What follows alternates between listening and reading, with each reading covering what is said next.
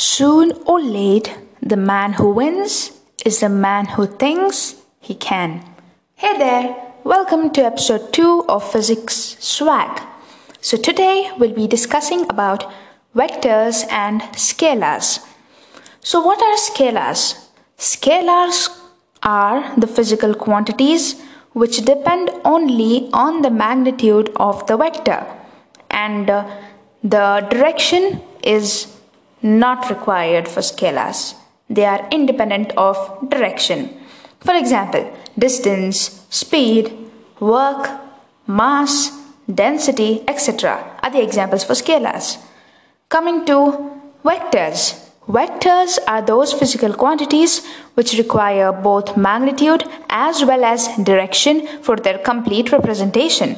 For example, force.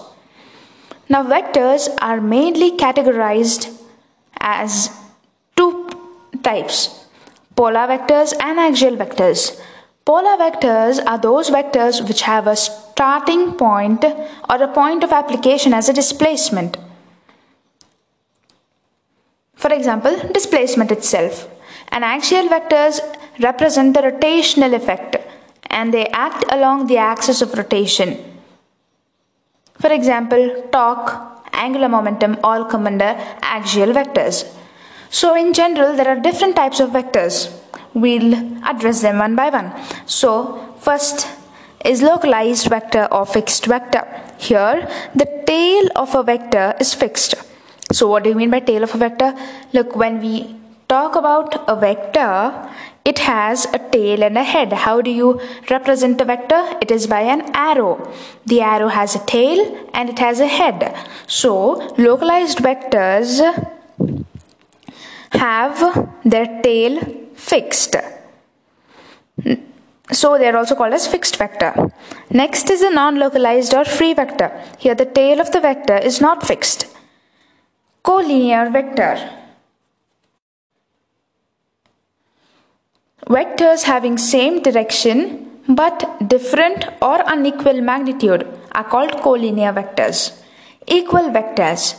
Vectors having same direction and same magnitude. Negative vectors. Two vectors having equal magnitude but different direction. Unit vector. A vector having unit magnitude is called unit vector. Null vector. Vector having zero magnitude. Next comes the orthogonal unit vectors. The unit vectors along the direction of the orthogonal axis, that is x-axis, y-axis and z-axis, are called orthogonal unit vectors, and they are represented by I, j and k with caps on top of each. Next is the co-initial vectors. Vectors having a common initial point are called co-initial vectors. Coplanar vectors. Vectors acting in the same plane are called coplanar vectors. Position vector. A vector which gives position of an object with reference to the origin of a coordinate system is called position vector, and it is represented by symbol small alphabet r. The last but not the least, displacement vector. The vector which tells how much and in which direction an object has changed its position in a given interval of time is called displacement vector. And note that displacement vector is the straight line joining the initial and final positions, and it completely does not depend on the actual path taken by the object between the two positions. That means it does not depend on that actual path. It only deals with the initial and final positions of the vector. Next, we'll be discussing about addition of vectors, subtraction of vectors and multiplication of vectors. So coming to addition of vectors, there are three laws of addition of vectors: triangle law of vector addition, parallelogram law of vector addition and polygon law of vector addition. So first, triangle law of vector addition. It states that if two vectors can be represented in magnitude and direction by the two sides of the triangle taken in the same order, then the resultant vector is represented by the third side of the triangle taken in opposite order. Second comes the parallelogram law of vector addition. It states that if two vectors can be represented in magnitude and direction by the two adjacent sides of a parallelogram drawn from the same point, the resultant vector is represented completely by the diagonal of the parallelogram passing through the same point. 3. Polygonal law of vector addition. It states that if a number of vectors are represented in magnitude and direction by the sides of a polygon taken in same order, then the resultant vector is represented by the closing side of the polygon taken in the opposite order. Mind this, for triangle law of vector addition, the third vector is the resultant vector is taken in opposite order. And for even polygon law of vector addition, the closing side of the polygon is taken in the opposite order. The resultant vector is taken in opposite order. Whereas for parallelogram law of vector addition, it is taken in the same order. That also passing to the same initial point. Note that. Now moving on to the properties of vector addition.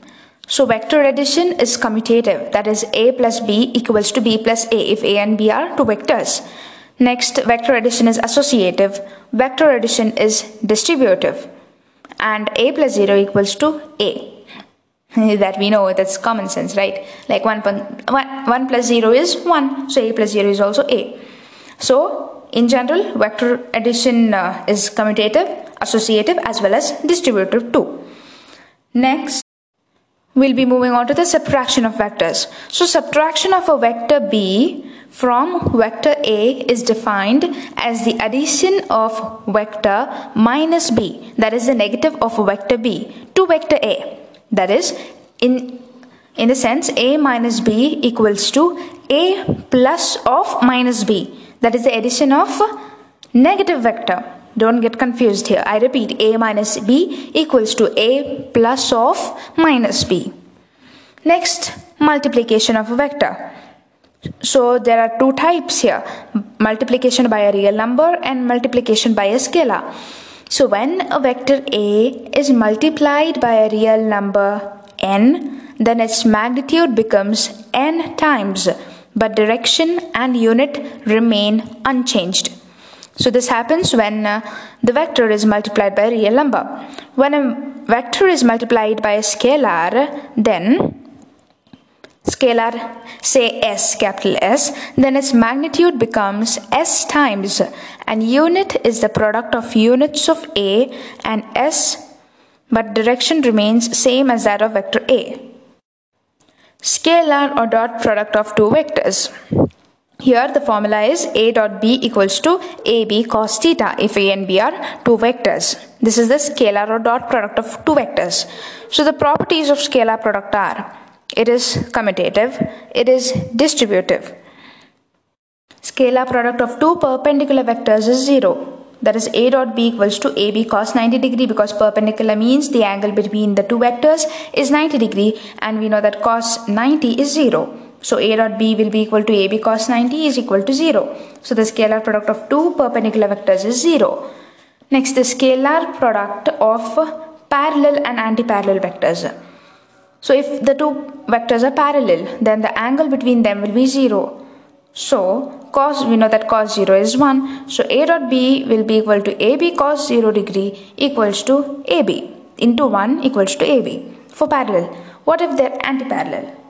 A dot b equals to ab cos 180 degree. We know that cos 180 is minus 1. So that will be equal to minus ab if their vectors are anti-parallel. Scalar product of a vector with itself is equal to the square of its magnitude. That is, if a dot a equals to a into a cos 0 degree. Why 0 degree? Because the angle between the two vectors is 0, because it is the same vector. So cos 0 is 1. So a into a will be a square. Scalar product of orthogonal unit vectors. I dot I equals to j dot j equals to k dot k equals to 1. I dot j equals to j dot k equals to k dot I equals to 0. The last comes the scalar product in Cartesian coordinates. A dot b equals to axi plus ayj plus azk dot bxi plus byj plus bzk. Next, we'll be talking about the vector or cross product of two vectors. Vector product or cross product.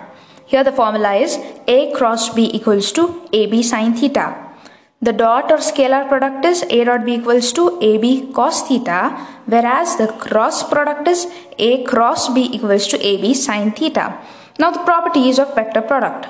Vector product is not commutative, but it is distributive. Now, if the two vectors are parallel, then a cross b equals to ab sine 0 degree, because if they are parallel, the angle between the two vectors is 0, and we know the sine 0 is 0, so a cross b will be 0. Vector product of any vector with itself is 0, because a cross a equals to a sine 0 degree and sine 0 is 0. Vector product of orthogonal unit vectors I cross I, j cross j, k cross k, all these are equal to 0. And I cross j equals to k, j cross k equals to I, k cross I equals to j.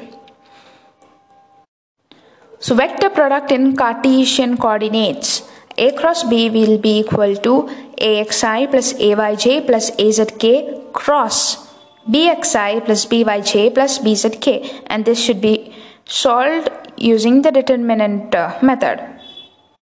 So this was all for today, and I hope it was interesting and helpful, and I request you all to please put down your suggestions in the form of voice note so that I can improvise on my further topics. Thank you.